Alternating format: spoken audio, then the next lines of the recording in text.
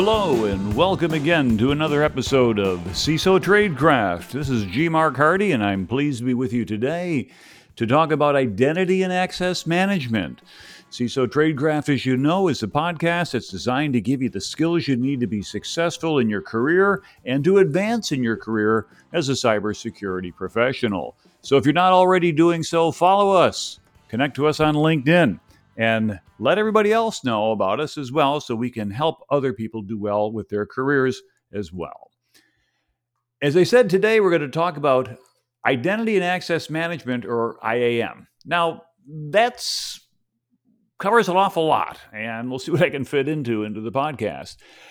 But for those of us who are taking or considering taking or have taken a CISSP, turns out that Identity and Access Management is domain 5 of 8.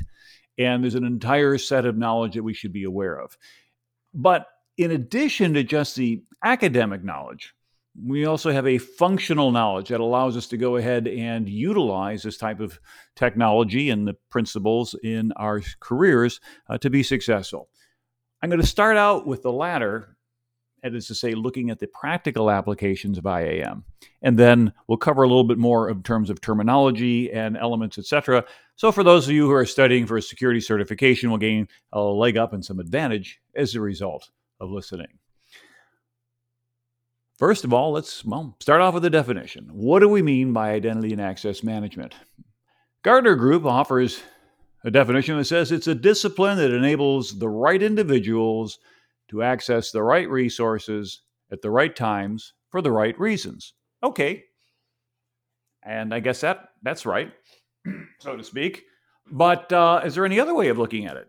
TechTarget has a definition. They call IAM as a framework of business processes, policies, and technologies that facilitate the management of electronic or digital identities. Okay, so now we have both process, policy, and technology instead of just, a discipline, if you will. So we're starting to see it's more than just plug and play. And note, though, that identity and access management is not the same thing as privileged access management. See, Gartner defines privileged access management, or PAM, as tools that discover, manage, and govern privileged accounts on multiple systems and applications. Now, what happens is that, and of course it gives controls and monitoring, et cetera, like that. We're going to focus on IAM. Probably do another podcast on privilege access management because that's also an extremely important element of what we're doing as cybersecurity professionals. But for right now, let's avoid scope creep and stay on topic. A couple weeks ago, I heard somebody say something. I read this somewhere. And the earliest... I guess it goes back a little while, but not all that while. It was this quote: "Identity is the new perimeter." Think about that for a minute. Identity is the new perimeter. We no longer have everybody behind a firewall. We no longer have the fortress mentality of what Bill Cheswick had described back in the 1990s, talking about AT&T networks as a hard, crunchy shell surrounding a soft, chewy center. Well, we don't have that hard, crunchy shell anymore between the use of cloud computing, mobile devices, bring your own devices, collaborating with our business partners, creating client portals, etc. The idea of a perimeter is pretty much gone. And as you know, if you've been listening, you've heard our broadcast on zero trust, and that's one way that we can go ahead and deal with it, but that's sort of an extreme. But if we think about identity as being the perimeter, what that suggests is that this intersection of people, devices, applications means that we can adjudicate that and therefore manage it effectively based on identity.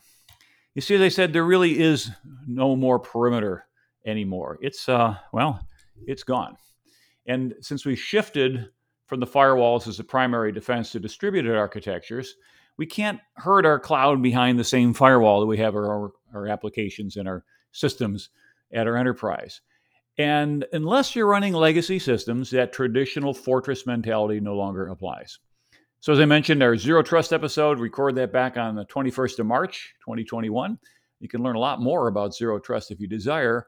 But here is a key question I would ask you as a CISO. How confident are you in the truth of an asserted identity? Think about it. Identities are assertions, right? Aren't they? I mean, I tell you I'm G. Mark Hardy, and I assert that, and I'm pretty confident of it, but I really haven't given you a whole lot of proof. And so when somebody comes to you and says, hey, I'm user X or I'm application Y with these privileges, or I'm going out as this particular agent operating on behalf of some other process, how do we know that that's really the one? And then consider that your identity, because it's an assertion, is trusted even if you're not the one using it. Isn't that what gets us into trouble? When we look at the phishing episodes that take place and people going ahead and coughing up credentials because they think they're logging into the Microsoft website, well, there's a nice little picture of Rio de Janeiro and a nice little skyline, and oh, wow, that looks like Microsoft. They don't see evilhacker.ru up at the top because the average user isn't looking there. And there goes their credentials. And of course, then that becomes essentially the identity that someone's going to be operating with. Well, we need to find out a better way to do this, because otherwise we're going to continue to have our users get phished. We're going to have identity compromise. And as we've seen an awful lot of the news, all this ransomware that's taking place usually starts with a compromised account. I mean, if you think about it, how else are you going to get in there, right? It doesn't just beam in like Mr. Scott from Star Trek and zoom, there we go, there's ransomware, it's on your server. It has to be invited in. And usually it gets invited in because somebody did something dumb. But then again, the thing that you do something dumb, some process is going to kick off and it's going to assert the identity of some particular user or process and the like. And that's where we get into trouble. Like anything else, it helps to have a framework for organizing our activities. And identity and access management has some framework components. One of them is going to be the types of systems that we're going to use. Traditionally, we'll find things such as a single sign-on. And what a single sign-on is going to be is you have a one big, long, ideally complicated password, or maybe even a passphrase. And then that single sign-on is then used to provide access to a repository of encrypted user credentials or system credentials, which they can then be utilized. And these are available with respect to a lot of commercial products that are out there. I use LastPass, but there's plenty of other vendors that are out there as well. Some of them have lost or given up their free usage on the smaller ends. And so some people are migrating to other applications. I'm not going to really recommend brand X over brand Y. I don't really have the research to get into that. And quite honestly, you ought to be doing your own. In any case, the concept of a single sign-on is a process where one registration accesses a lot of others. Of course, it also introduces a single point of failure, which is why we want to really make sure that that access is correct. The second one is what we call 2FA, or two-factor authentication. And when we talk about authentication factors, typically we're talking about something I know, like a password, something I have, like a token, or something that I am, like a biometric. Now, there's a fourth authentication factor that's fairly new. It's only in the last few years it's been practical. Can you think of what I'm talking about? Something I know, something I have, something I am. The fourth factor is somewhere I am. With the ubiquity of sensors for GPS, or even being able to triangulate on things such as SSIDs, a lot of apps will validate your legitimacy based upon where you are. I know my banking apps insist that I turn on my location services, and that's used as part of that fraud algorithm to say, hey, is this person operating in the United States, or are they operating in a Eastern European nation that is known for committing a lot of banking fraud? Not picking on anybody in particular, but you get the general idea. If I'm not where I'm supposed to be, then they can use that as part of that. But the two-factor authentication is going to involve usually something I know, like a password, and then some other credential. We can extend that what we call MFA, and multi-factor authentication is a generic term, and it basically means you can use two or more. Back when I was in the military and I had access to some sensitive stuff as part of my job, I had three-factor authentication, which meant that I had an access card that I had to scan to get in the door. Then I had to enter in a PIN. And then I went through a little man trap, and then into the building. And then when it gets down to go into the secure area, or to the Holy of Holies, if you were, scan the card again, but now it's biometric. Put your fingerprint on there. And then if you've passed all of these things, something you have, something you know, something you are, then you get access to the room that has all the very, very sensitive information in it. The idea being is that MFA gives you better protection. Now, if you think about it, you get a huge increase in security going from single factor to two factor. Passwords are stolen all the time, even if it's a credential. Credit card. Think about it. Although credit cards technically use all three, something you have, the credit card itself, something you know, the number, something you are, that signature on the back. Has anybody ever had a card turned down because your signature doesn't match? I mean, really, nobody seems to care. And it's tough to prove anyway. And as a result, we have a spectacular amount of credit card fraud. But when you go and you look at something like an ATM card, which requires two-factor authentication, you need the card itself and its PIN. You can't just walk up to an ATM and say, I left my card at home, but I remember my number. Can I get my money? No. But you can do that with a credit card. Just go online, click, click, click, click, click, card not present. And so MFA gives us that. And then, as I said, this is beyond the scope of what we want to get into, but privileged account management, where we're going to go ahead and do special things for accounts that have higher levels of privilege. That's a big deal, critical control 4, and things such as that. And as a result, we can look at these as our frameworks to say, what about our system types? Another element of our framework is how do we deploy? We could deploy on premises. We can simply say, hey, these are our solutions, they're on our systems, and we're done with it. Or utilize a third-party vendor, somebody who is going to be able to provide that for us, maybe even identity as a service. Interesting concept to say, hey, prove your credentials and you come back with that. I know that ID.me is one of those services, and I can access certain sites based upon the fact that it says, hey, we will validate you against some database that we have access to, but the general public should not have access to. And then we'll give you a ticket or a credential to say, yeah, you are who you say you are. Go ahead and you are entitled to utilize this particular resource. There are cloud-based subscription models, which suggests that that information will be able to get us into cloud activities. And of course, we've covered that and we'll continue to cover that because cloud has become an extremely important part of a lot of our enterprise. And then some combinations of those that should be a hybrid. Another framework element we might want to consider is the components of our identity and access management. And of course, first and foremost would be the identification of individuals. How do I map an identification credential to a human? After all, it's the people we care about. If there is something illegal or improper being done, courts operate on humans, not on computers. I have never heard of a computer being considered guilty of a cybercrime and being sentenced to have its clock speed stepped down 50% and have half of its memory chips removed for 30 days. No, we do it as identification of individuals. Then identification of the roles and the assignment of those roles to individual. Role-based access control is a whole lot easier than individually trying to figure out what each and every person might need. And therefore, with RBAC, what I can do is say, hey, this is your particular role in the organization. I've predefined carefully what those access rights are.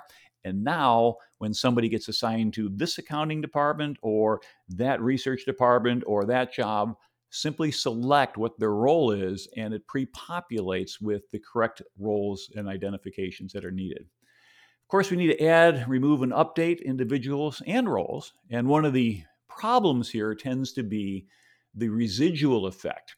Someone is given access to something, they're given additional credentials, additional access rights, and the project concludes and nobody takes away those rights. And then over time, privileges become an aggregate. They get built up and they build up and they build up, kind of like calcium on the inside of some sort of a pipe, but it's privileges. Now, one bank I talked to has an interesting approach. Every year, when they require all their people to take their annual vacation, when you come back from your time off, which you have to physically get out of the building, So if you're doing any scams, they can spot it. You start out with zero privilege. They nuke you back to the Stone Age and they rebuild you from scratch based upon these known profiles. Meaning, if you had picked up anything over the year and they forgot to take it away or didn't take it away or you got something you shouldn't, it gets rebaselined. I like that. And that's, I think, a really good best practice. Another one is to assigning the access levels to these individual groups. And then, of course, we want to protect our sensitive data within the system. The whole idea about doing identity and access management is to make sure, as we heard from that Gartner definition at the very beginning, where we enable the right individuals to access the right resources at the right times for the right reasons, that we can do so by protecting that information. And then lastly, when we look at terms of elements that we might have in our framework, we want to look at the IAM systems themselves. We need to capture and record user logon information, and having that auditable is helpful. Manage an enterprise user identity database. And one of the things you might want to make sure is, do you have an enterprise user database that has an audit trail that includes all of the modifications and deletes? Because sometimes investigations show that an intrusion or a compromise or a lost credential didn't take place in the last 72 hours. It might have taken place weeks or even months earlier.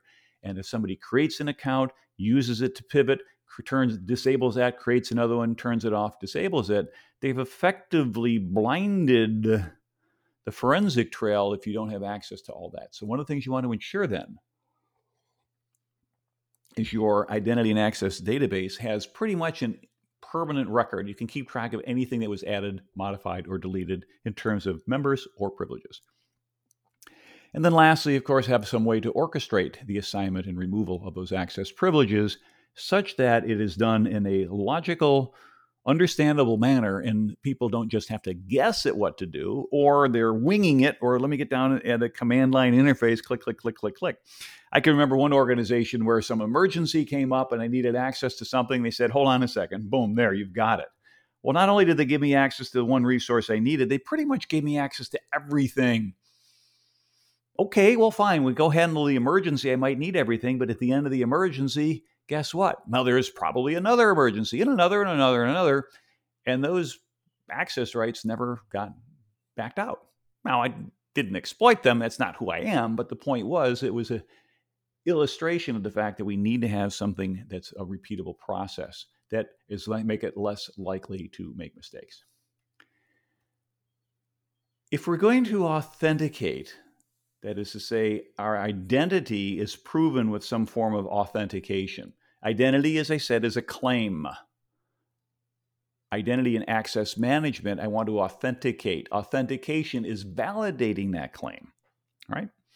And typically what we use, the historic way, has been a unique password. Single factor, something I know. And then we have uppercase, lowercase numbers, and special characters, and we have to go ahead and take a look at it. And any of us who are familiar with the XKCD Randall Munroe cartoon have known about the password cartoon that they have, correct horse battery stable. I think it's XKCD 936. And I think we even talk about XKCD 936 compliant passwords. And his whole point there is that when we create and establish passwords, we are looking for a lot of entropy. Entropy meaning a large number of possible combinations to resist against, well, a brute force attack. And although you might say, well, our system will lock somebody out after 3 tries, if they steal your encrypted password database, even though they're hashes, they got all the time in the world to bang against their own local copy. And you're going to light off a whole array on that and eventually get it. Now, as an aside, a brute force is the only attack that is guaranteed to work. Guaranteed to work. The only problem is, depending upon the size of the key space, it might take 100 billion trillion years, at which point it works, but doesn't matter, at least not for humans. And therefore, what we want to do is we want to drive that work factor off into the stratosphere. However, users have a hard time remembering these big, long, complicated passwords. And when we say you got to change them every 30 days, what do? Well, we'll put a 1 at the end, or a 2, or a 3, and we really haven't made things a whole lot more secure because humans don't tend to store random access uppercase, lowercase numbers, and special characters. We write them on yellow stickies, stick them under the keyboard. As they say, pick your favorite pet's name, put a number one and an exclamation point at the end. Now I've got all the required things. But better off, as they'd said previously, is the concept of a single sign-on. A single sign-on utilizing a tool where you have one master password. There's only one big thing you got to remember, and either one of two things. You can either create your password and then let it be memorized, or a superior solution, in my opinion, is a well-populated system that knows, quote unquote, because it's been programmed in, what is the maximum password length and what are the complexity rules of every location, every application or service or website that you're going to. And then it will say, hey, I'm going to pre-populate your password with 24 upper or lower number special characters, if that's the maximum that's allowed. No human's going to remember that, but don't worry, it's remembered. All you have to do is remember your single sign-on password. And if it's used in that way, where each application or web login for that identity claim, which is validated with a password, is using the maximum complexity rules, then you have extraordinarily strong strength against somebody guessing that. But the problem with, of course, single passwords are once it's guessed, that person assumes the identity and off they go. Another type of digital authentication is a pre-shared key, or PSK. Sometimes we see that in our Wi-Fis. We see Wi-Fi WPA2 PSK, and the pre-shared key basically means, and go look at the whiteboard and see what the password is for the Wi-Fi, and that's a pre-shared key. And that'll differ than enterprise mode, where you go ahead and you authenticate each individual device separately. Let's not worry about that. That's out of scope for this talk. But the concept of a pre-shared key, i.e. a Wi-Fi password, is kind of even less secure than a unique password because everybody gets the same password. Another way we could do digital authentication is biometrics. Fingerprint scan works pretty well. I have a ThinkPad that has a little fingerprint reader. When I log in, I get to the point where I just scan my fingerprint. You get a little bit lazy after a while, and then when it says, oh, your finger's dirty or whatever, you have to enter your password or your PIN. It's like, I don't even remember what that was. I had to go dig it out because we get used to it. But fingerprints tend to be pretty unique. Facial recognition. You'll see that now with cell phones. Look into my eye, as a phone would say, and says, yep, that looks like you. The hand geometry. Fingers are a little bit different length than everybody. Retina scans, iris scans, with apologies to science fiction movies and things such as that, we find out that they actually do work pretty well. Voice recognition, being able to say, is this a person? Even signature analysis, saying, does that look like your handwriting? Well, some of these things like signature analysis go back a long way, but how many people are actually writing? Well, in tablets, we now have that, where you write something and it gets recognized. All those represent ways of doing biometrics. And there's other things as well. Heat signatures are coming up with other stuff. Not quite at the point where please place your finger on the little needle sampler and we will take a bit of your DNA and check you. There is a little bit of caution I offer in biometrics, is biometrics don't really give you good duress protection. That is to say, if you've got your iPhone protected with your fingerprint, and some bad guy grabs you and wants to empty out your Bitcoin wallet or your ATM, whatever else you have there that's of value, all they have to do is grab you by the back of the neck and force you to go ahead and put your face in front of the camera or push your finger on there. So about 2 years ago, maybe it was longer than that, Apple changed things a little bit. So if you take the power key and you press it rapidly 5 times, ping, ping, ping, ping, ping, it brings up a little screen saying, do you want to call an emergency number? And oh, by the way, that has just disabled biometrics. You have to now log in with your PIN or password or swipe pattern, and then you can go with biometrics the next time. The idea being is if you see some bad guy coming at you, click, click, click, click, click, you can either rapidly call 911 or grab the phone away from you. They can't hold your face in front of your finger. Now, I don't know about somebody holding a knife to you and saying, enter in the PIN or you're dead. It's like, yeah, okay, well, that's out of scope. But you can start to see how biometrics provide digital authentication. When we have these two-factor authentications or multi-factor authentication, typically, as you say, it's a username and password. But I remember my bank had a username and then a password, and then a secret, and it would say pick for one of these 4 secrets and things such as that. And it was basically not 3-factor authentication. It was 1-factor 3 times. Something you know, and something you know. That doesn't count. It's got to be something you know, something you have, something you are, and someplace you are. And now the 2-factor authentication often could be done with like a push SMS message system, or a token that you have, or code generating software. So you have hard tokens and soft tokens. Secure ID had the hard tokens, and now we can have the actual software tokens. Microsoft as an authenticator. I have other authenticators that I run on my devices when I go to log in. I have set up for my enterprise MFA for every account. All of my users, from an intern all the way up to the chief security officer, moi, who has access to all the keys, has to go through multi-factor authentication.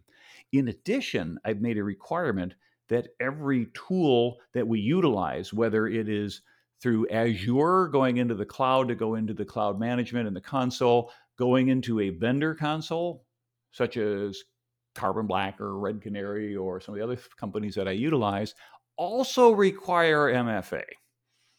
That's my policy, and I make everybody stick to it. There's only a couple of people that need to do it, but everything I access requires MFA because of the fact that A, as a chief information security officer, I often have super user access wherever I go. And then B, I'm going to walk the walk. I'm going to say, hey, I can live with this. So anybody complains, that's too hard. Guess what? It's not too hard. I do it all the time.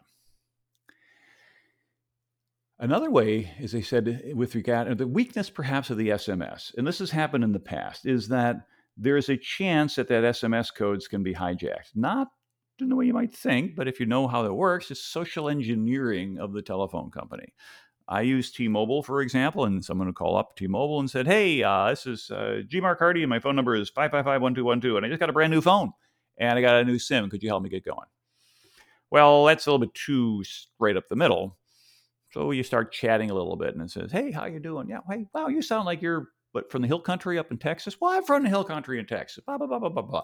And then you can find some great videos online, some nice little social engineering hacks that were done at DEF CON a couple of years ago.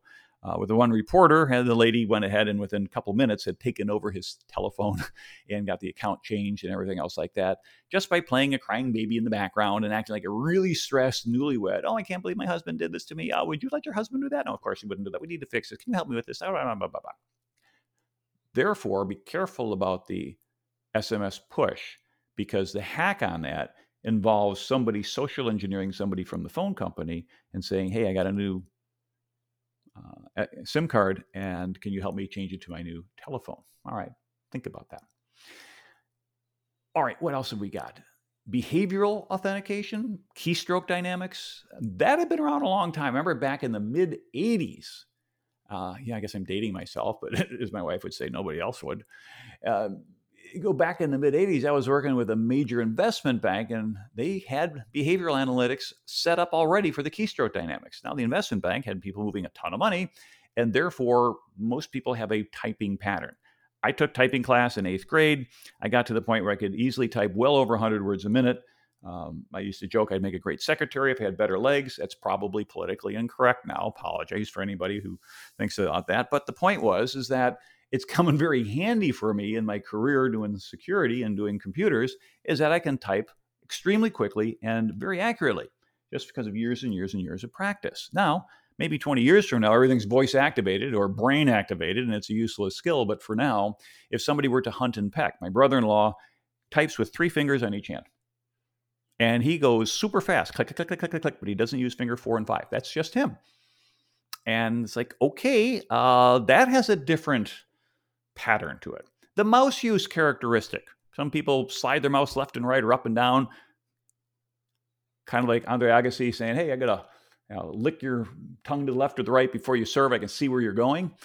And other people do that. Or we can basically, they were using artificial intelligence. We're going to validate that against predefined baselines. We're going to learn. And if you listen to last week's episode of Artificial Intelligence and Machine Learning, you can get a whole lot more detail on that. See, all these episodes do support each other and string together.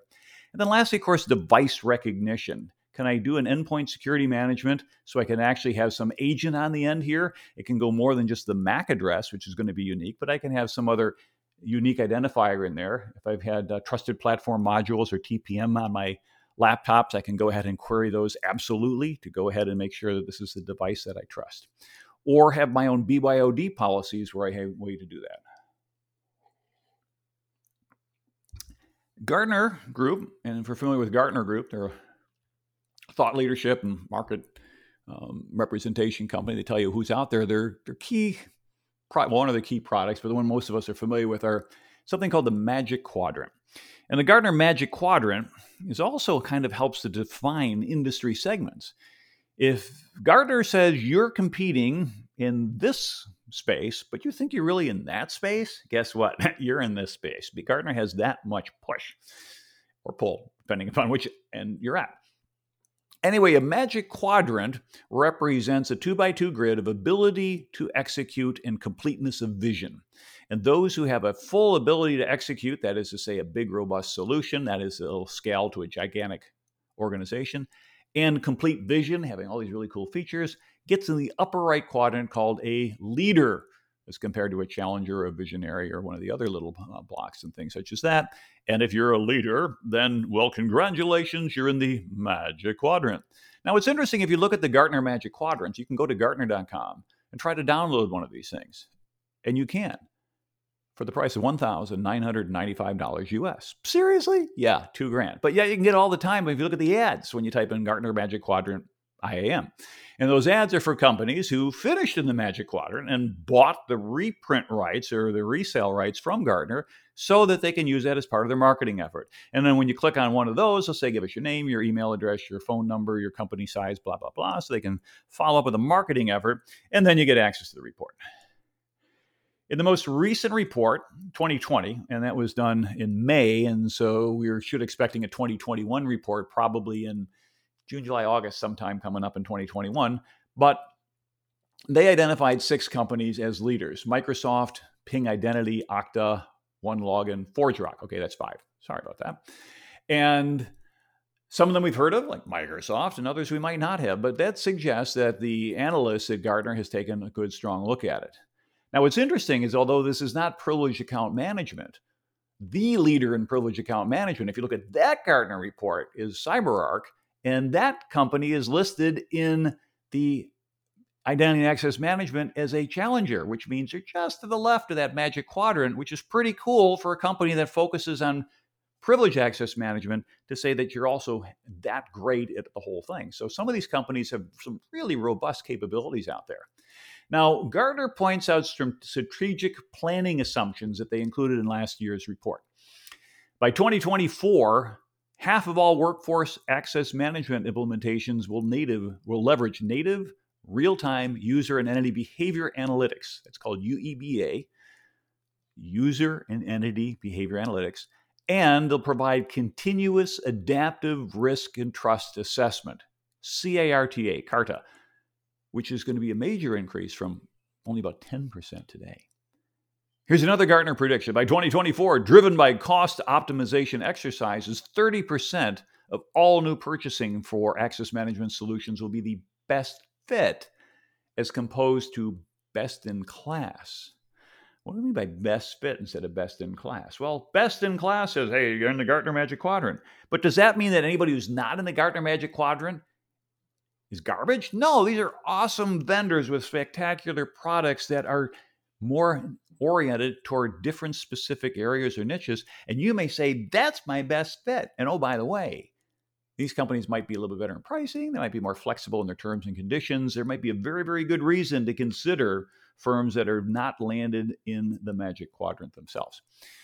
And one other thing I saw that was in their prediction, by 2024, at least one access manager vendor will introduce a converged offering that will provide market competitive functionality in access management, identity governance and administration, and privileged access management.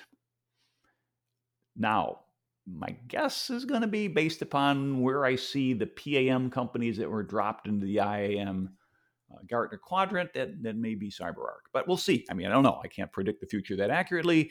If I were really good at predicting the future, I wouldn't be working so hard. I would have known when to buy and when to sell my Bitcoin, and when to buy and sell Apple and everything else like that. Okay, I said I would cover a little bit of terms and things like that. And those last two terms I mentioned, the UEBA, I want to make sure that you're aware of them because I hadn't really known them before I did the research for this episode, but I thought that if you're aware of it, it helps you make more sense. So when you see it go by, you know exactly what they're talking about. The first one was the User and Entity Behavior Analytics, or UEBA. These are analytics to identify behavior that deviates from the norm for a particular user. And therefore, you can gain an understanding when and where an account or session has been hijacked. UEBA, User and Entity Behavior Analytics, going to become more and more important because it requires us building up a knowledge base. So what does that say from a privacy perspective? If you're tracking every last keystroke, mouse move, and if you got your camera on, biometric activity, that of course may introduce interesting conflict with privacy regulations, but I don't know yet. We'll see where that goes. But if you hear UEBA or you're concerned about, hey, how come you didn't know that that was unusual? See, my bank does that. If I hop on a plane and I show up over in some other part of the world that I'm not usually going to be, now I like to give them credit and say, well, hey, I told the credit card side that I'm going to be operating in a different country. But you know what? I bet those two systems don't talk to each other. They're stovepipes of excellence. But in any case, the fact that I'm no longer in the US, but I'm in some place, particularly if it's known for high amount of fraud, could trip positive and then cause some additional concern as to, are you really there? Interestingly enough, and out of scope for this talk, is that in the credit card world, the United States is considered high risk to Europeans because we have the chip and signature instead of chip and PIN. So everybody's dangerous spot may be somebody else's home. The other thing to think about in terms of understanding is a term called CARTA. I mentioned that a moment ago. Continuous Adaptive Risk and Trust Assessment. I found the earliest reference to that to Gartner in 2017, and they listed that as one of their security projects for 2019. So here we are now where it's a little bit more mature. People have been working on it for a few years. What is this? Quote, security in which security is adaptive everywhere, all the time. This requires CISOs to establish the business value of IT assets as agreed upon by business stakeholders and the risks associated with them to emphasize the importance of focusing on those assets. Additionally, organizations must understand network topology and any changes to IT infrastructure. Close quote. All right, that's from Gartner. Now, CARTA approach to cybersecurity risk management includes a number of different elements. And one of them is 100% device visibility and automated control. Are you there yet? Well, maybe that's a good objective to get to. 100% visibility, all your devices. Critical control number one, or I should say CIS control, because that's what we call it. Continuous monitoring, assessment, and remediation of cyber and operational risk. That's the emphasis on continuous as compared to check your credentials at the door and then in you go and then do whatever you like. Micro-segmentation to contain breaches. Limit lateral movement and damage. In any case, that is a good idea to do. Take a lesson from the Navy when they build watertight compartments in their seagoing vessels. You don't want to build your ship like the Titanic. They thought it would be great, but they were a little bit, lazy. They only did the bulkheads up to a certain point saying, hey, you know what? The water's only going to flood so high and stop. The engineers didn't factor into the fact you might get a big hole ripped in the side. And then as one fills up all the way to the top, it pours over the wall like an ice cube tray being filled up and glug, glug, glug, and down it goes. You got to wait till James Cameron to tell us the rest of the story. But is our network like ice cube trays? Or do we have this microsegmentation where breaches can't spread very far? It's extra work, but it's important. Another thing for CARTA, technologies and products from multiple vendors. Well, in a way, you don't want to put all of your eggs in one basket, as they say. But I have found out that I'm relying more and more on Microsoft for my enterprise. First of all, if Microsoft goes down, I'm host because we have the whole Microsoft 365 suite, Word, Excel, Outlook, etc., PowerPoint. And then in addition, and this is kind of parenthetical, I have found that the Windows Enterprise Defender, Microsoft Enterprise Defender, is perfectly adequate. In fact, more than adequate for my enterprise. And if you have E5 licenses, you can get some spectacular security from Microsoft. So although it's suggested multiple vendors, you might get a buy on there if you're all Microsoft shop. New levels of multi-vendor orchestration and process response automation. The automation and the process and response automation is a big deal. I utilize a third party because I can't be watching my devices 24/7. And if something goes off, they're supposed to respond to me within a service level agreement and let me know that something's going on. And I got a call literally yesterday from one of our senior people who said, I've seen some strange behavior on my machine. Specifically, when I go ahead and Outlook and I go to attach a file, it usually shows you the most recent files you've seen. It's got a whole bunch of really old files in here that I haven't looked at in a while. Could somebody maybe be logging into my account and looking at stuff? Good question. Well, I did two things. Number one is I went ahead and notified our third party, hey, go look into this box. And then the thing is, I checked my own machine, and you know what? That's a feature. I found stuff I hadn't looked at in a year and a half, and I know it because it's my machine. For some reason, the most recent version of Microsoft Update and I don't remember it from before that, and it seems to kind of dig these things out of the archives. In any case, I came back and said, I don't think there's anything, and this third-party monitoring service came back and said, we can't find anything either, but it's worth running the trap line to make sure. Also, discovery, posture assessment, and remediation control of physical and virtual devices, as well as cloud infrastructure and workloads. Yeah, we got to extend across all of that.